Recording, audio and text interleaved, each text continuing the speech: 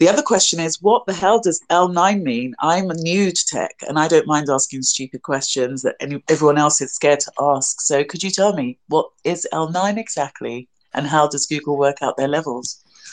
I don't know. This is the biggest mystery. If anybody ever saw what these things mean, then you'll get a Nobel Prize. But look, there is a definition internally, you know. And look, I may be doing a bad job summing it up. I've been at Google 7 years. Some people have been there longer. Some managers know more details than I would. So I'll just give you the Kelsey perspective, and I'm not going to pretend it's 100% accurate. One thing I'll tell you for sure: when you get hired at Google, the first thing you think is that you're under level. I don't care if you get hired at level 75, you like, I'm supposed to be 76. At least for me, that's how I thought about it. And so I came in at 11. And the way it works is, if you're coming fresh off the street, I think on the engineering side, I don't even know if we have like level 3 or level 4, but maybe level 4 is where most people make out in their career. And it's all about expectations, right? So let's say, and I'm just kind of using hypotheticals here. Let's just say I'm an L4 and I expect you to be proficient in a particular programming language. You have the ability to understand the work that's given you. And maybe I expect you to ask a few questions. And then I'm going to expect you can work within a team to accomplish that task. Okay. Now, as you move up to like L5 ish, again, I'm doing some relative stuff here just to try to create distance between the roles. Ideally, the expectations are changing, right? I meant maybe you can start to work a little bit autonomous. You don't need as much help to complete the tasks. You might even be able to propose tasks or become that team lead. And so when you start to demonstrate kind of that ability to do things on your own, get things done, and for a lot of people, and I think Google still has this policy, when you hit L5, it's okay to stay there for a while, right? You can go L5 and just get a lot done, make a good impact, and just focus on doing that. And look, there's nothing wrong with that. Not everybody needs to climb the ladder. And I'm glad there are companies out there who let people kind of hit that level of impact that's appropriate for them and then make sure that they're set up to keep executing. And maybe they can prioritize other stuff in their life, like their family. People got other needs at different times. And now L6 is when I think you start getting into more of that team lead role. You're initiating work for others. You're starting to make a slightly bigger impact. The work might, tweak a little bit. And again, these levels are different for PMs, software engineers, salespeople. There's just different levels and different expectations that come with this. When you get to level 7, this is when the big fork in the road seems to occur. Maybe it's from 5 to 6.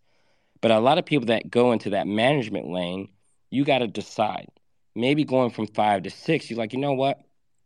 I really want to manage the team. Maybe you were a team lead at 5 and you kind of like that leadership position and you would like to take that into management and make an impact at the team level. That's when that fork in the road starts to occur to people. And so at that point, you'll see some people will go to management track and then they'll expand their scope. They can get things done at a team level. It's definitely a totally different job. And I think that's where the success comes from, setting up opportunities for other people. For me, I decided to stay on that IC track. The hard thing about the IC track, number one, I don't think Google really hires in people directly at L9. You need to be promoted into it. So I went from 6 to 7, 7 to 8, and then 8 to 9. Promotions were on average every 3 years or so. So maybe a little less than that, maybe 2.5 is more accurate. And the differences to me were my cross organizational impact. So 6 was impact exceeding expectations as an individual contributor. 7 for me was working across the organization and proposing new ways of doing things. In some ways, redefining what the job should be. And in those cases, even though I'm not a manager, I remember creating initiatives that they then would hire a manager to come in and run and build a team around. And then from 7 to 8, that was more about cross organizational impact, going into another team. And remember, I'm not a manager. I got to rely on influence. I got to be able to create this picture or this vision or collaborate with those responsible for doing it. And then that impact, if you earn it, you earn the right to share the credit in that team's success, even though it's in a different organization or a different department. And then 8 to 9 for me, I think was really honing those skills and being able to do it well, even outside of my core expertise.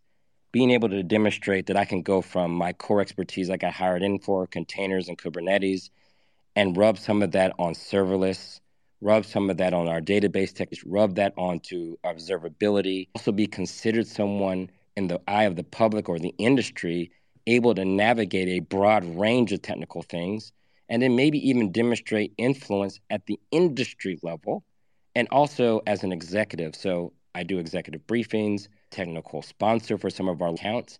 And look, at the end of the day, I chose to go towards a path that got me closer to where the revenue is, how our customers actually adopt or are made aware of our products. And so I learned how to navigate from the CEO all the way down to a person getting their first tech job. So that was my journey. Each of those rungs on the ladder tends to come with different expectations. And ideally, if you can meet those expectations or redefine them, you typically find yourself at the next ladder or the next rung on the ladder.